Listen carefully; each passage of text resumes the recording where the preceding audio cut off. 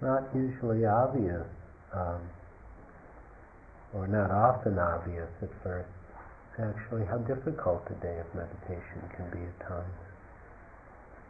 That simplicity of the form and the technique and even the offering, just to be present moment by moment, belies the difficulty of actually being present and awake moment by moment.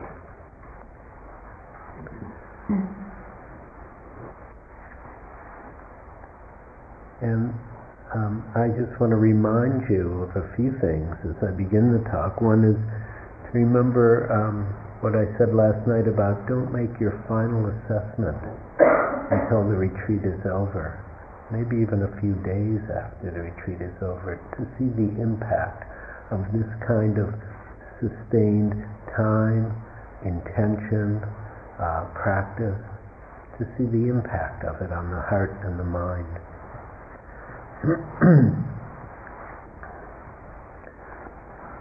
And I'll again repeat the quote that I began with last night. To study the Buddha way is to study the self. To study the self is to forget the self, or let go of the self, relax the sense of self. And to forget the self is to be awakened or intimate with all things. And the study of the self calls for a great kindness, a great compassion. That's why compassion is so strongly emphasized in Buddhist practice, because it takes a kindness and compassion to be with this human experience in this very bare way, moment by moment by moment by moment. And so tonight, hopefully in the service of offering some reflections for your consideration, I would like to talk about these three themes that I mentioned last night, of being open or openness, acceptance, and intimacy in practice.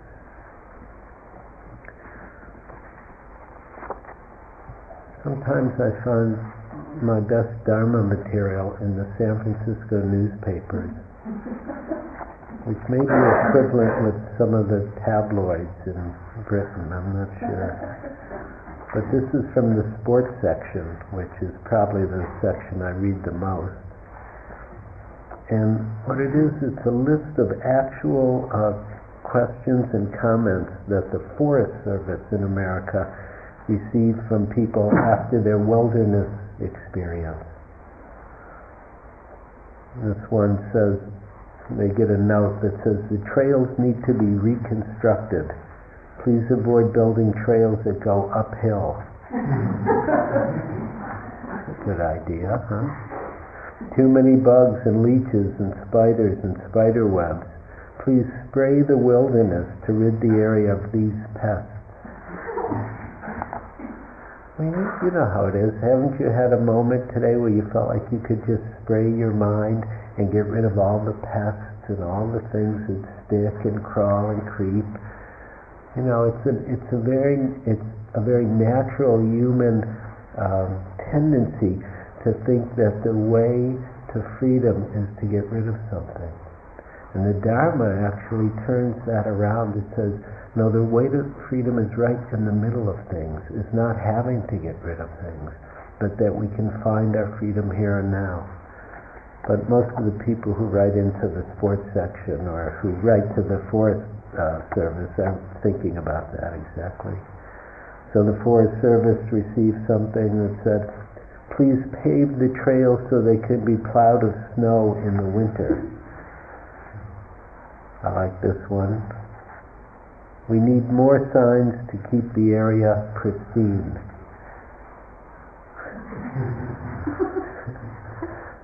Here's a good one. The places where trails do not exist are not well marked.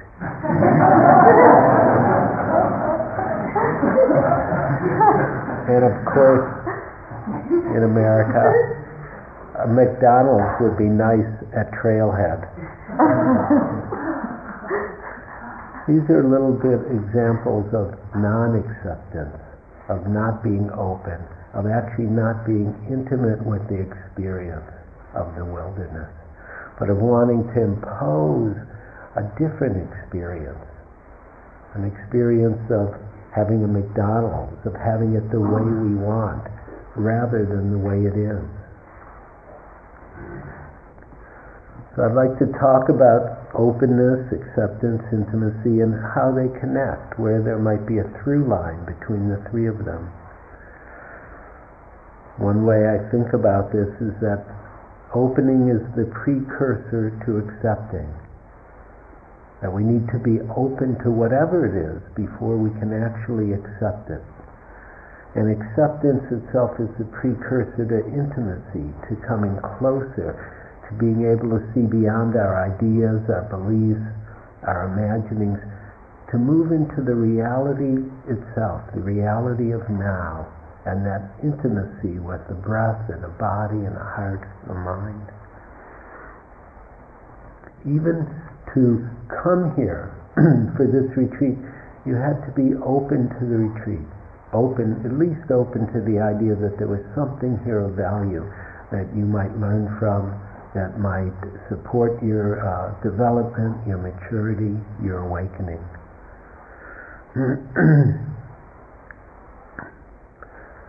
So I like to see what words actually mean. So I often look up the words that I use, and when I looked up open, I found it had a lot of definitions that I thought were quite applicable to our practice, to what it is to sit here now. The first definition of open means to unclose so as to make passage possible. There needs to be some level of openness just to let the teachings in, to let the Dharma in, to see if it speaks to you, if it touches your heart and frees your mind. To unlock, a second definition means to unlock, to remove the covering. And you may notice that our habitual daily life tends to bring a kind of covering over the heart and mind, and even the sensitivity of body. That there's a way that our daily life leads to a closing down. Often, given the vicissitudes of human life, many of us tend to have a kind of defensive, hardened stand in response to the various difficulties of life. Our hearts and our bodies get locked up a bit. This kind of protective covering or shell that comes. And in meditation practice, one of the things that begins to happen is a kind of opening, a kind of cracking of the shell or a rending of the veil, and we start to see beyond the habitual, beyond our usual stance. Maybe you noticed it during the sunset. Maybe you had a taste of that for a few moments as the sun was setting, and the eyes might have been a little fresher, a little more sensitive to the beauty and glory of just being here.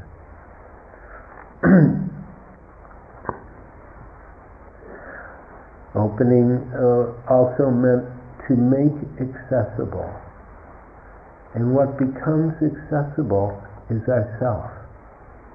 To study the Buddha way is to study the self. It becomes accessible here in the beautiful laboratory of Dharma, of practice. We start to see, we might not be who we think we are. We might not be what we've been taking ourselves to be for a lifetime. To be open means to make known. To make known. And this is so much of our practice, is simply to make known what's actually happening.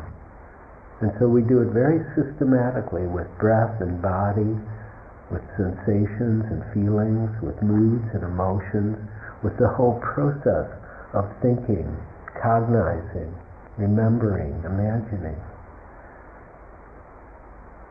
Over and over we begin to make things known, and then we begin to, at some point, recognize what's knowing all of this display that appears and sustains for a few moments and then disappears.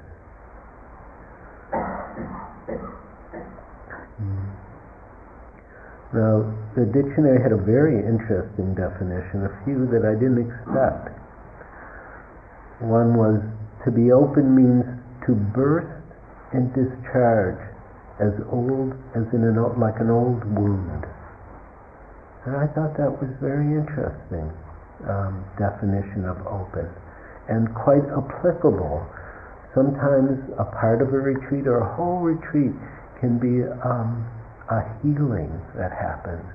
That the way our suffering has been dealt with at some point in our life might not have been so skillful, that it gets repressed or denied or covered over, or it's not finished in some way.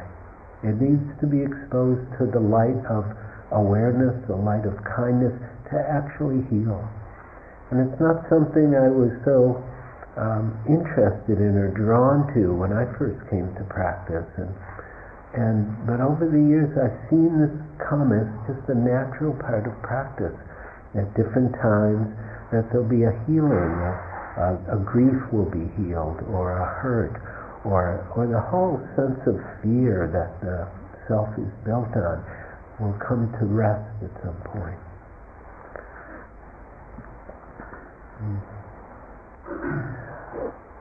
Again, another definition that I didn't expect was that open means to develop or to become receptive as a child's mind. And that's a beautiful understanding of what can happen in intensive practice. That as we stay here with all the ups and downs of a day like today, and keep going, and we keep staying, there's a kind of purification process that happens. And I personally don't use that word so much because people have a lot of baggage with that word. But one of the definitions of this practice, and one of the great commentaries on Vipassana practice, is called the path of purification. And the purification is not because we're evil or bad or anything like that. It's because of our condition. Our conditioning covers the purity of who we are. And this kind of practice, slowly, methodically, very simply begins to reveal that natural purity, the natural radiance of heart and mind. That's our nature. And so we begin to develop this both receptivity and almost like a child's mind, where you can walk through the garden and you just see the beauty of things, or the mystery of things as you walk in the old graveyard and then go over the fence and there's a cow. Who could have thought of a cow? I mean, what an amazing being. Those big cows with their shiny noses. I love those noses.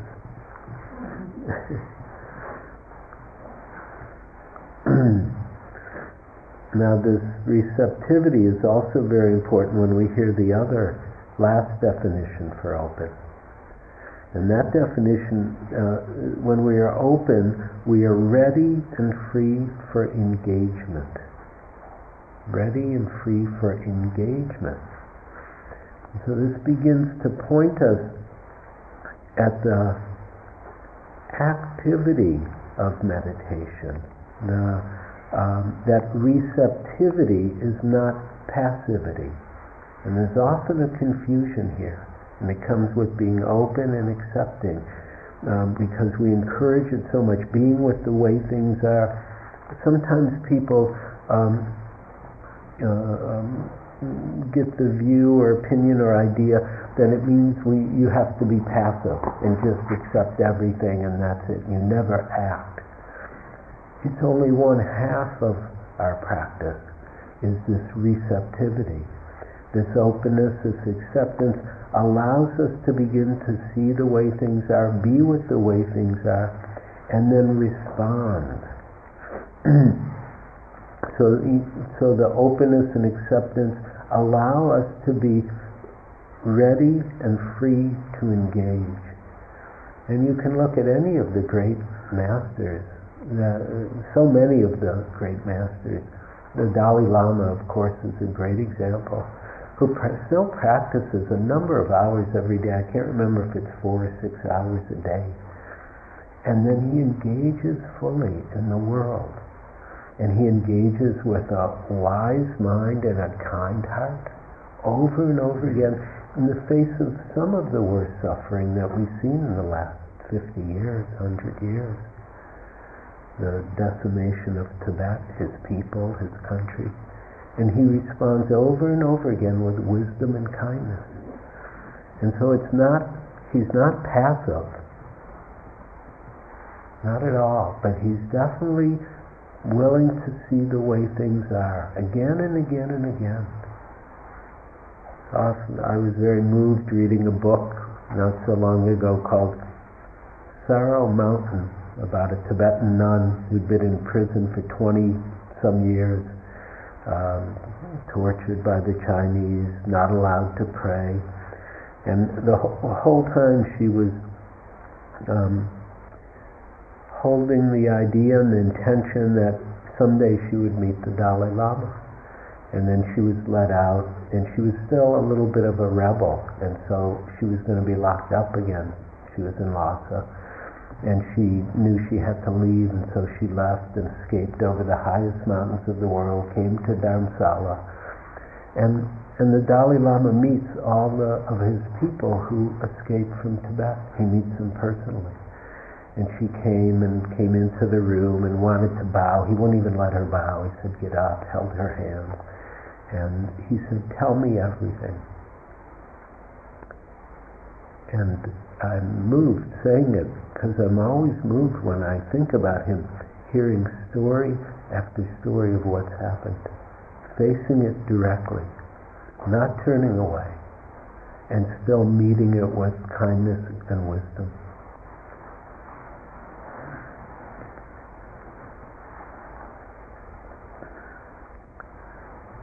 So as we begin to open to our experience, moment by moment by moment, we open on 2 levels.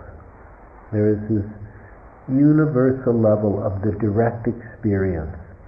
We open to the universal forms, the sights, the sounds, the taste, the touch, the thoughts, the feelings that come naturally to human beings, the various sense doors.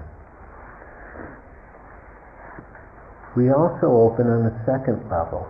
We open to our personal reaction to each of those mind moments, to each of those experiences that arise moment by moment by moment.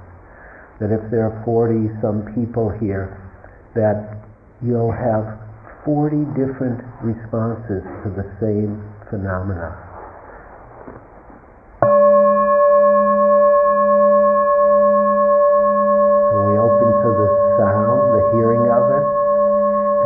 To the personal reaction. Some people like this sound, some people hate the sound, some people are like, why doesn't he ring it again? Some people like, oh, it goes on too long, that sound. Some people feel like, oh, it's no big deal either way, the sound. And you can have any of those experiences at a different time this bell is rung. If you hear this when you've been sitting and restless and agitated, it sounds great. When you hear this and you've been really concentrated and you're really here finally, it's like, oh no, the bell, now I have to go out walking. And we want to be mindful of all of that, both the universal and personal phenomena that happen with each moment.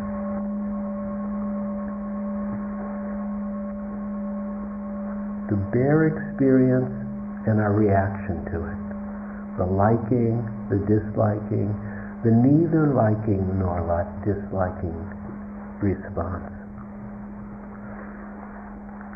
Now as I talk about being open, being accepting of things, often people feel like, oh, then I have to be open, I have to be accepting of things. One of the great paradoxes of Vipassana practice and of this kind of meditation is that to be open or to be accepting means to be open to the times when we're not open, or to accept the moments when we're not accepting. There's always higher ground that way. We're not locked into being one way, but to actually being the way we are and seeing that we can be open to that, whether it's good or bad, right or wrong, whether it looks like a great meditator or a horrible meditator, we can be open to the truth of the way things are moment by moment. So that we have the capacity to be open to being closed, to being covered, to being locked, whatever it might be. Thomas Merton said, "True love and prayer are learned in the hour when love becomes impossible and the heart has turned to stone." True love and prayer is learned in the hour when love becomes impossible and the heart has turned to stone. There's a beautiful story in the traditional Buddhist texts, in the suttas, the teaching stories of the Buddha, about this kind of openness. And the story is very poignant because it's between, the dialogue is mostly between the Buddha and his son, who he left as a baby. The Buddha left his family, went off to seek enlightenment, and then returns later. And his family, both his son and his wife, or it's really his son's stepmother who raised his son, come back into the Sangha and come into a different relationship with the Buddha, come into spiritual relationships now. It's a very interesting archetypal transformation that happens in their relationship. And the son gets admonished by the Buddha for being kind of vain. Actually, the son is walking behind the Buddha, Rahula is his name, and they're going for alms rounds to go get their food. And Rahula is looking at the Buddha and sees how beautiful he is. He's radiant, and he's always described as quite beautiful. And Rahula is thinking, that's my dad, I'm going to look like him, And the Buddha, who's omniscient, turns around and says something to the effect of, you should do more meditation, basically, and admonishes him. And Rahula listens. He says, the Buddha's admonished me. I'm not going to go for alms. I'm going to go meditate. And I can't remember exactly how it goes. I think it goes something like this. As he sits down, one of the senior disciples, Sariputta, as he goes by, says, "Be mindful of breathing." And then he goes off on his own round. And later, Rahula asks, how do I do that? How do I really practice that way? And the Buddha encourages him to, and I'm quoting now from the sutta, develop a mind that is like the earth. For when you develop meditation that is like the earth, arisen agreeable and disagreeable contacts will not invade your mind and remain. Okay? Now you've all been sitting here today, you've had all kinds of experience. Have you noticed the arisen agreeable contacts and the arisen disagreeable contacts that have touched your heart and mind? So a pleasant moment is an arisen agreeable contact. When you liked the bell, or when you had a sense of the breath that was very pure and it was kind of delicious, or maybe a sense of peacefulness, or maybe a sense of the beauty of the day at some point, or the garden. Maybe some of you had some arisen disagreeable contacts. Restlessness, sleepiness, irritation, desire, aversion, chattering mind, you couldn't stop it. These are disagreeable contacts. And the Buddha says, develop a mind like the earth. For when you develop meditation that is like the earth, arisen agreeable and disagreeable contacts will not invade your mind and remain.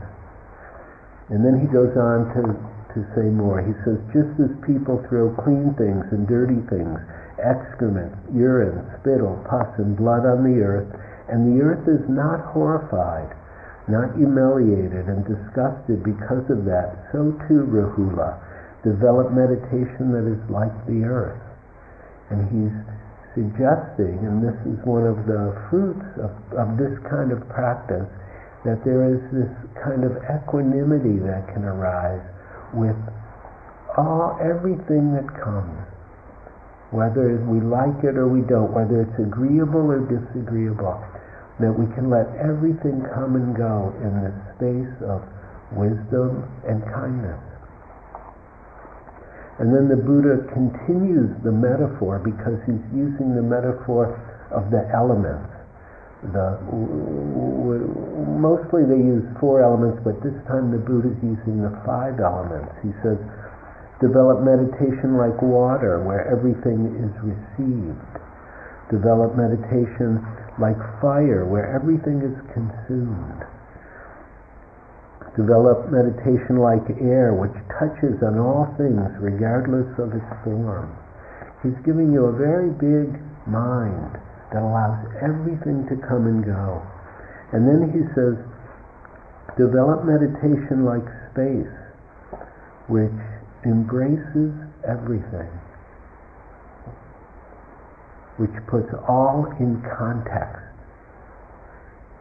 This kind of teaching has a very strong flavor of openness and acceptance, developing a mind that embraces everything. When you look up the root of acceptance, often they have embrace in there. This is a spacious openness, a contemplative openness. Nothing is excluded. No thing is separated out from the matrix of the moment and made bad or wrong or not in any way.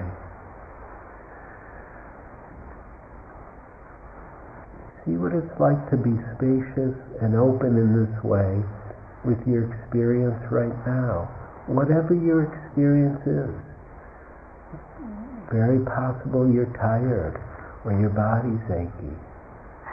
Let your mind be like the earth, like water, like fire, like air, like space.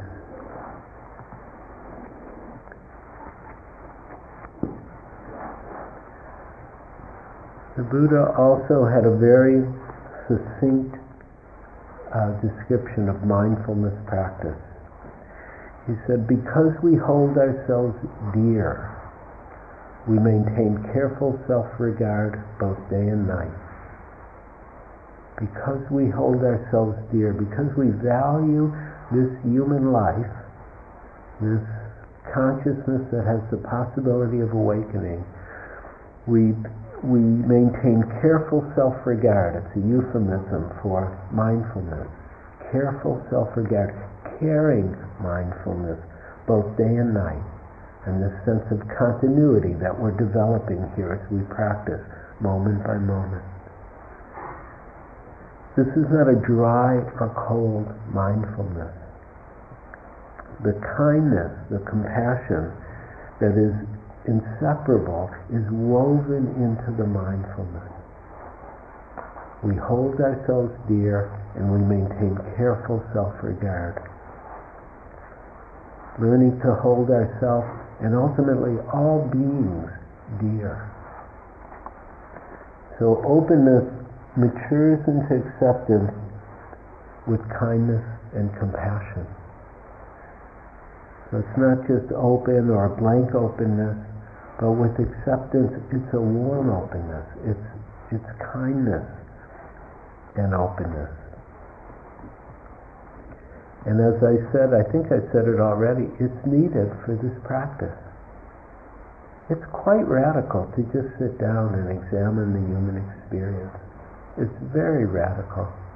One of my friends actually just wrote a book called Radical Acceptance, because it is. It's radical to sit here and learn that we can accept this whole experience. As Trungpa Rinpoche used to say, everything is workable. And I didn't grow up believing that at all. but I believe it now. I know that that's true. Everything is workable. Carl Jung, the analyst, said, the most terrifying thing is to accept oneself completely. The most terrifying thing is to accept oneself completely. And that's all we ask of you.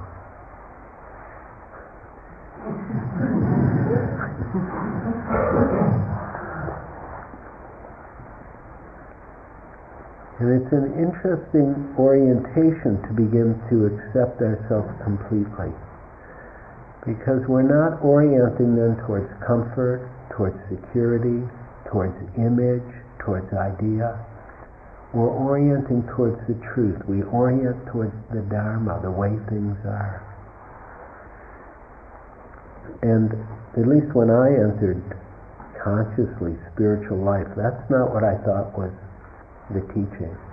You know, I thought I was going to get a better and bigger and shinier and more enlightened self, basically.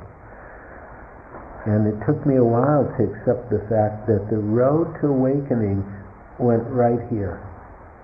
I could go to India or I could go wherever, to the highest mountain in the world, but the road to awakening goes right here. And really there's no way past this experience of studying the self, of paying attention to this human being with all the foibles of being a human being, with all the conditioning, to be able to find the awakening I seek and sought right here.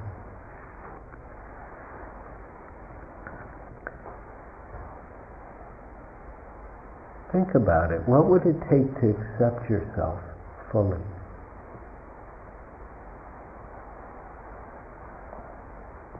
Just as you are.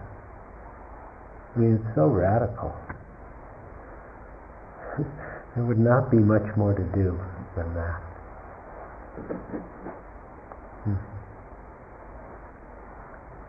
Maybe you could reflect for a little bit about what is it that you don't accept. Well, before you do, I'll tell you a few things that I reflected on, and then you can reflect for yourself, or even while I'm talking you can reflect. When I began to reflect on this, I was thinking about some of the things I found hardest to accept about myself. And one thing had to do, some of it had to do with meditation. And one thing I discovered that I saw very clearly, I kind of knew this, but when I really did this reflection, it was like, oh yeah, that's really hard. I'm a competitive meditator. I confess. And I saw it very clearly on a long retreat I was doing, and a good friend was on the long retreat. And I realized I was competing with him, on this Vipassana retreat. How do you do that? I'm walking slower than him. I was eating way slower than him. He couldn't keep up with me at all at the table. He would be gone a good 15 minutes before I was done. And it was very interesting because I was actually having a lovely retreat, but there was a kind of dukkha in the competing with him. It didn't actually feel good.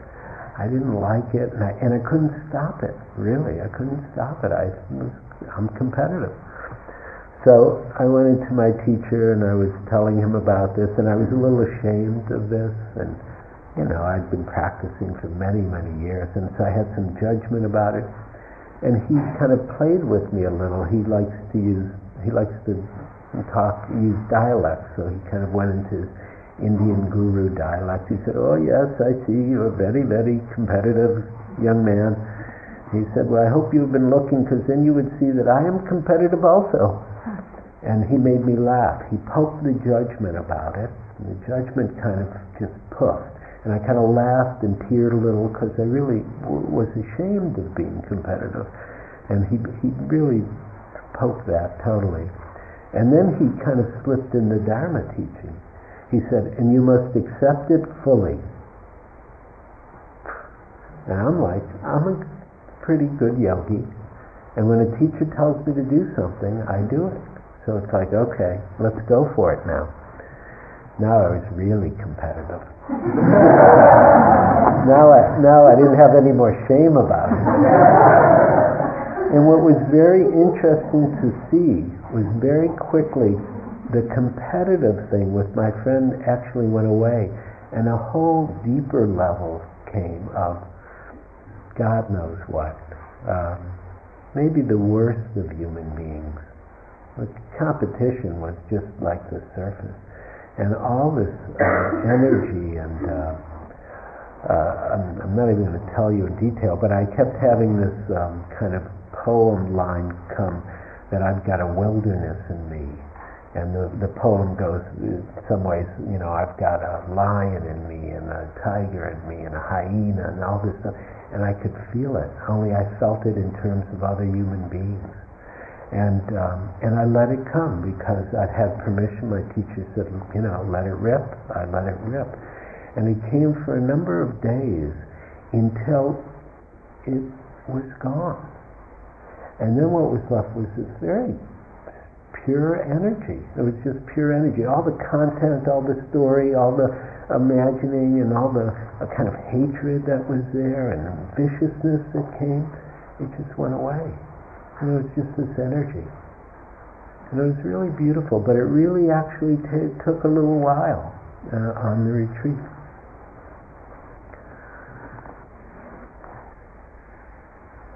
There's a number of other things that I found difficult. Being needy doesn't go over big in America. I don't know how it plays here, but being needy is not a quality that gets a lot of strokes. So that's something. Or one thing I found hard to accept as a meditator is being unconcentrated. How many people have ever had that experience of having a hard time accepting you're just not concentrated now? It's actually not a horrible thing. You're just not concentrated. Concentration fluctuates. It's its nature, actually. It won't stay. You can stabilize it for a while, you can develop it, deepen it, and then stop for a while, and it fluctuates again. One other piece that I saw that I want to mention, because it's not always negative things that are hard to accept. Sometimes, for some of us, it's positive things that are hard to accept. Maybe the vastness of our love is hard to accept, or the tenderness of heart that is here at times may be hard to accept. I know for myself, growing up as a man in America, being sweet was very hard to accept. And people would see a certain quality of sweetness in me, and I didn't want them to see it. And so I became very streetwise. I'm very good on the streets of New York, etc., etc. But it was all a cover, or a certain amount was a cover for this quality that I found hard to accept in myself, that only through practice, really, did I begin to value and enjoy and not have to feel like, oh, I shouldn't be sweet because it wasn't, quote, manly. So consider for yourself, what qualities of heart and mind are hard for you to accept? Is it your fear or your passion? Is it your insecurity? Or maybe it's your confidence.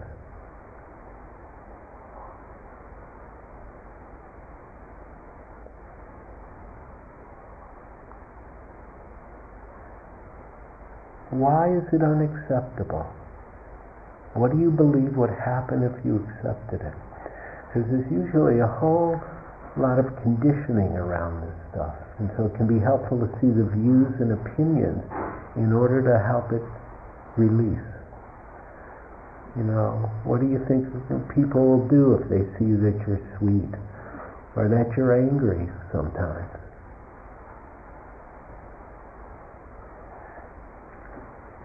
This is from the Shin Shin Ming. The Shin Shin Ming is a beautiful Mahayana text from the Zen tradition. I think it's the third Zen patriarch. And it's translated, Shinshinming is translated as verses from the faith mind, or the mind of absolute trust. The mind of absolute trust. It's a beautiful text. Just to read that text is gorgeous. And they say, if you wish to move in the one way, do not dislike even the world of senses and ideas. Indeed, to accept them fully is identical with true enlightenment. If you wish to move in the one way, do not dislike even the world of the senses and ideas. Indeed, to accept them fully is identical with true enlightenment. The mind of absolute trust. This kind of perception, this movement of opening and beginning to accept our experience moment by moment by moment, moves us to a kind of understanding that reality is not a mistake, that we're not a mistake, that this is the realm of awakening, and that all that is presented is for the possibility of our awakening, for our freedom.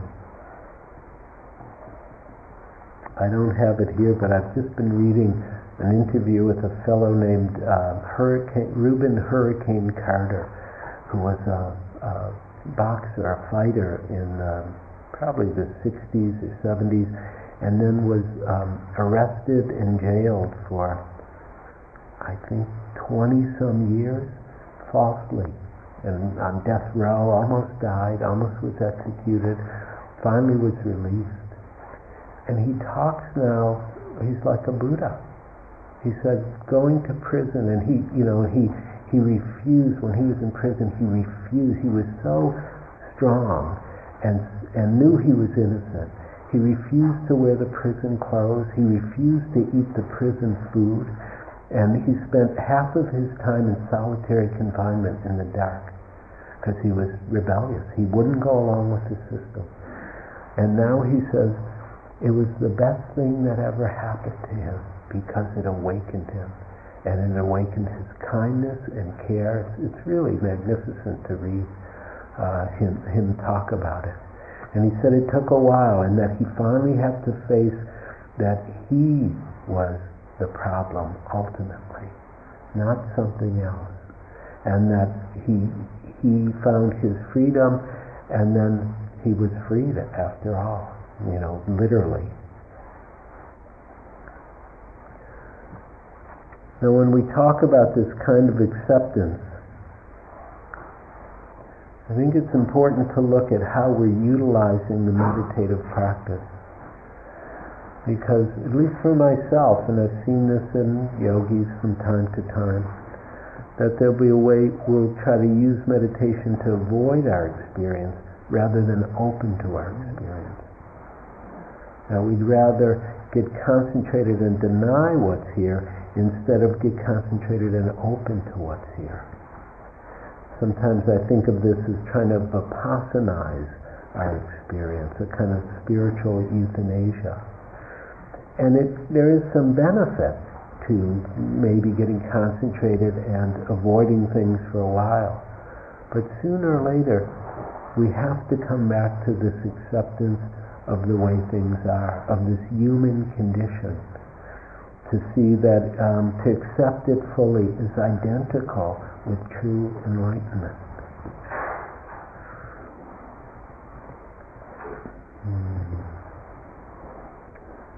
And remember, we're not being open or accepting just to be nice or good or because they're good ideas.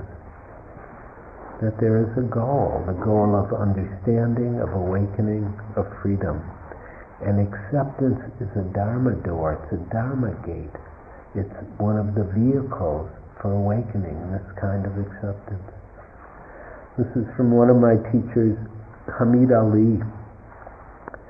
He said, we need to let go, rest, just be, to accept what is, not just mentally, but with the whole of our being. Intimately, I would say. Acceptance of my experience of myself means being here now without manipulation. The more that I accept, the more I am in the present. When I'm in the future or wanting to achieve, even wanting acceptance, the less I am accepting myself. It's like taking a risk, like jumping off a cliff, acceptance. I accept more the more I trust in reality. It's a quantum leap, for there are no securities, no guarantees. When this state of abandon is realized, I find that I'm alive as if for the first time. It is the first time. I'm alive, awake, Bodhi, as the Buddhists say. It happens whenever I accept myself, let go of preconceptions, and just be. The more I accept, the more I die, and the more alive I am. Total acceptance with the entirety of my being is complete death, and the complete death of the manipulative ego is full rebirth, awakening.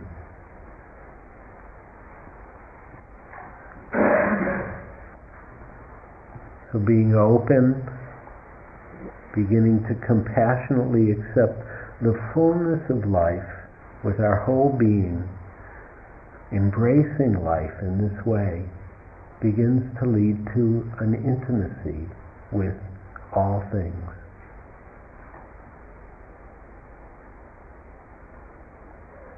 As we open, as we accept a moment, the breath, the body, the heart, the mind, when I think of the effort, what is the right effort of intimacy? The right effort of intimacy is curiosity.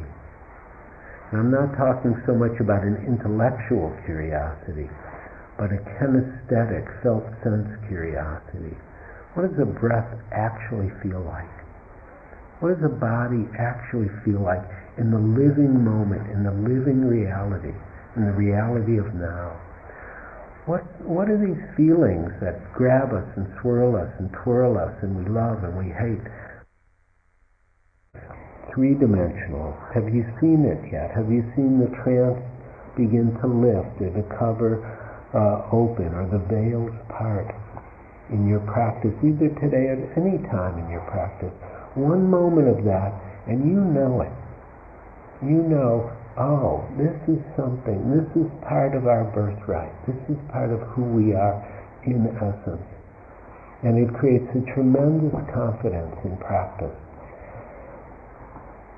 And the mind of absolute trust is what comes out of those moments where we begin to see clearly who and what we are.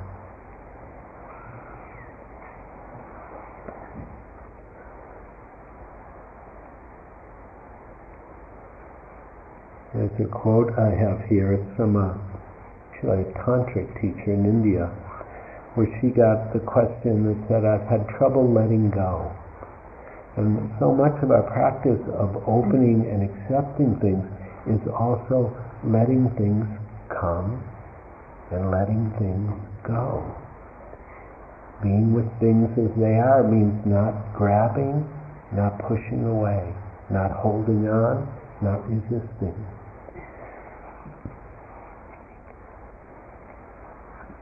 Excuse me, Devi says, the question comes, I've had trouble letting go. That's normal. Everybody wants to let go. But how do you let go if you don't hold things or embrace things, if you don't touch things in full awareness, full consciousness, with the whole of your being, with a totally open heart?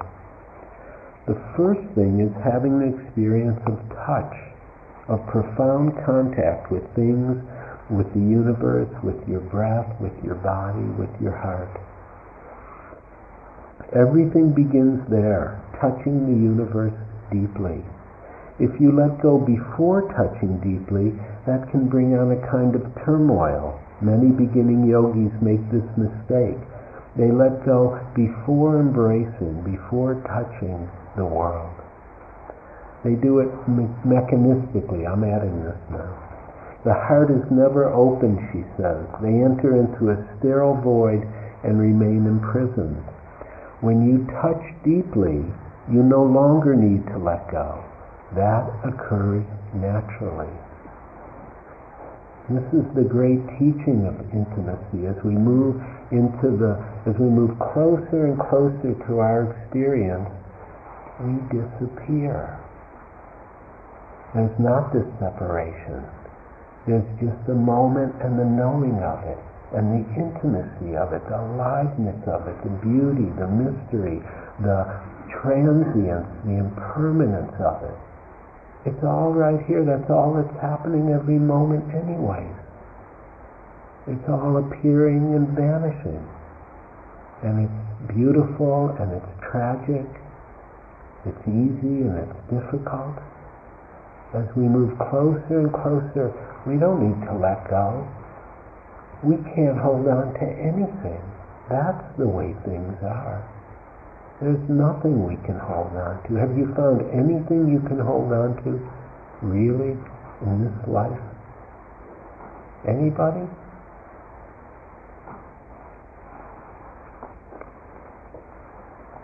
So when Dogen says to study the Buddha way is to study the self, to study the self is to forget the self.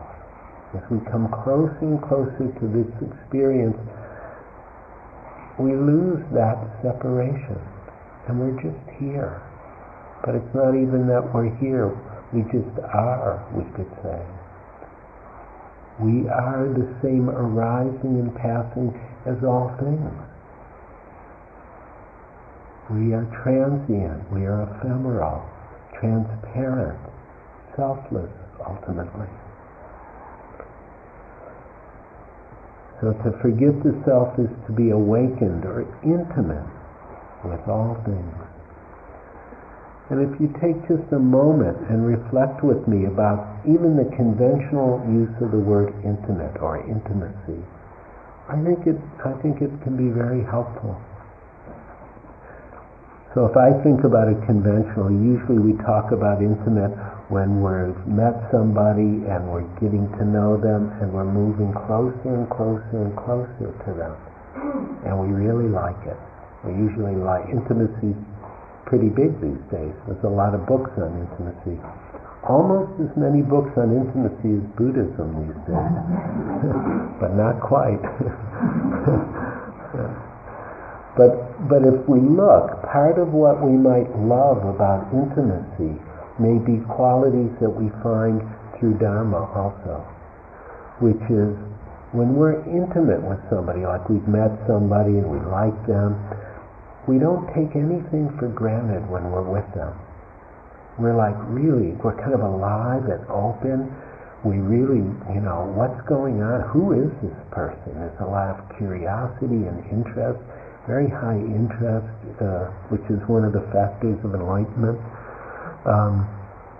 So we don't take things for granted.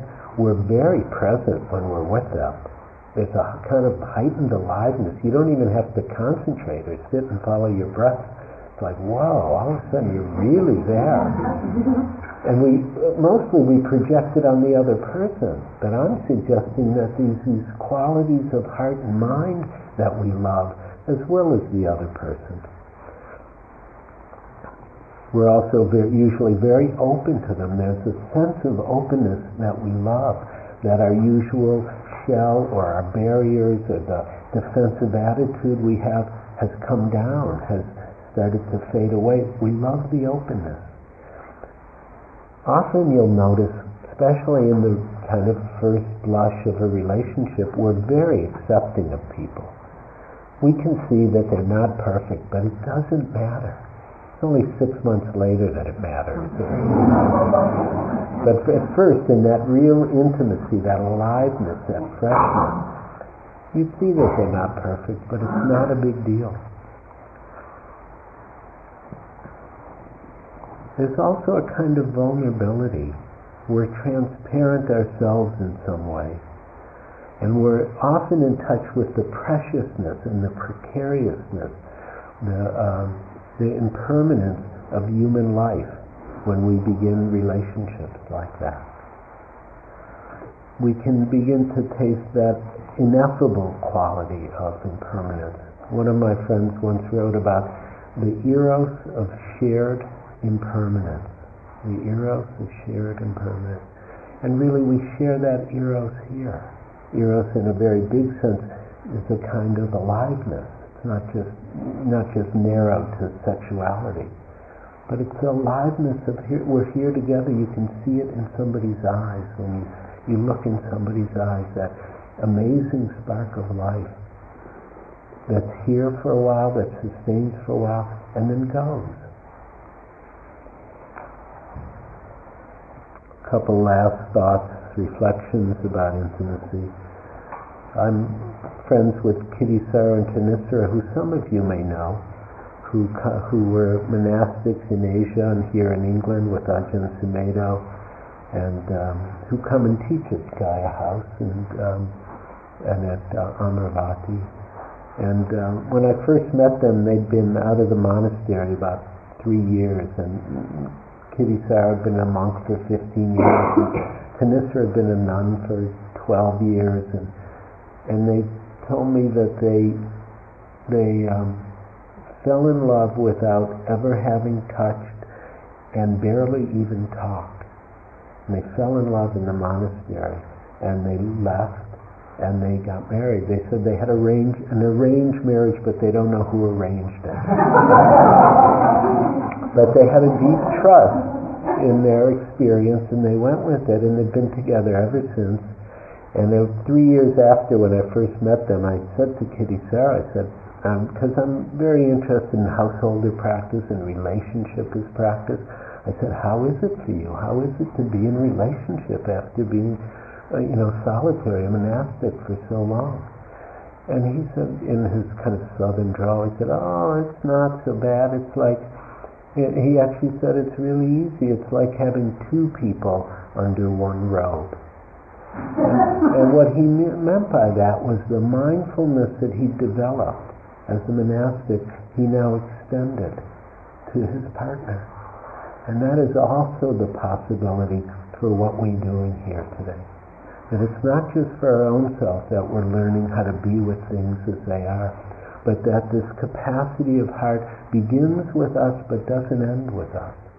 That we start to include maybe our partners or our children or our co-workers or our friends. Ultimately, the whole world we bring into our robe, or as my great friend Ryokan said, he said, oh, that my priest's robe was wide enough to embrace all the suffering people in this floating world.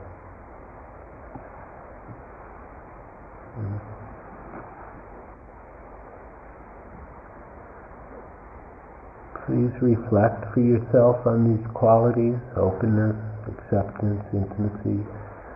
Notice what it's like to practice opening to what's here, accepting it, and then moving closer to it. See how close you can get. See what happens when you don't even know whether you're close or not anymore.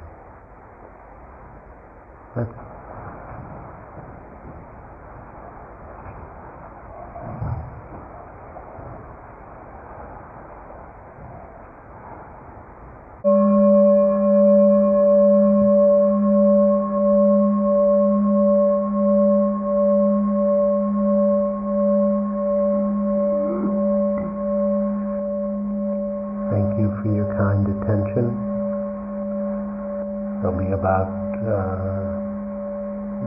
35 minutes for walking practice.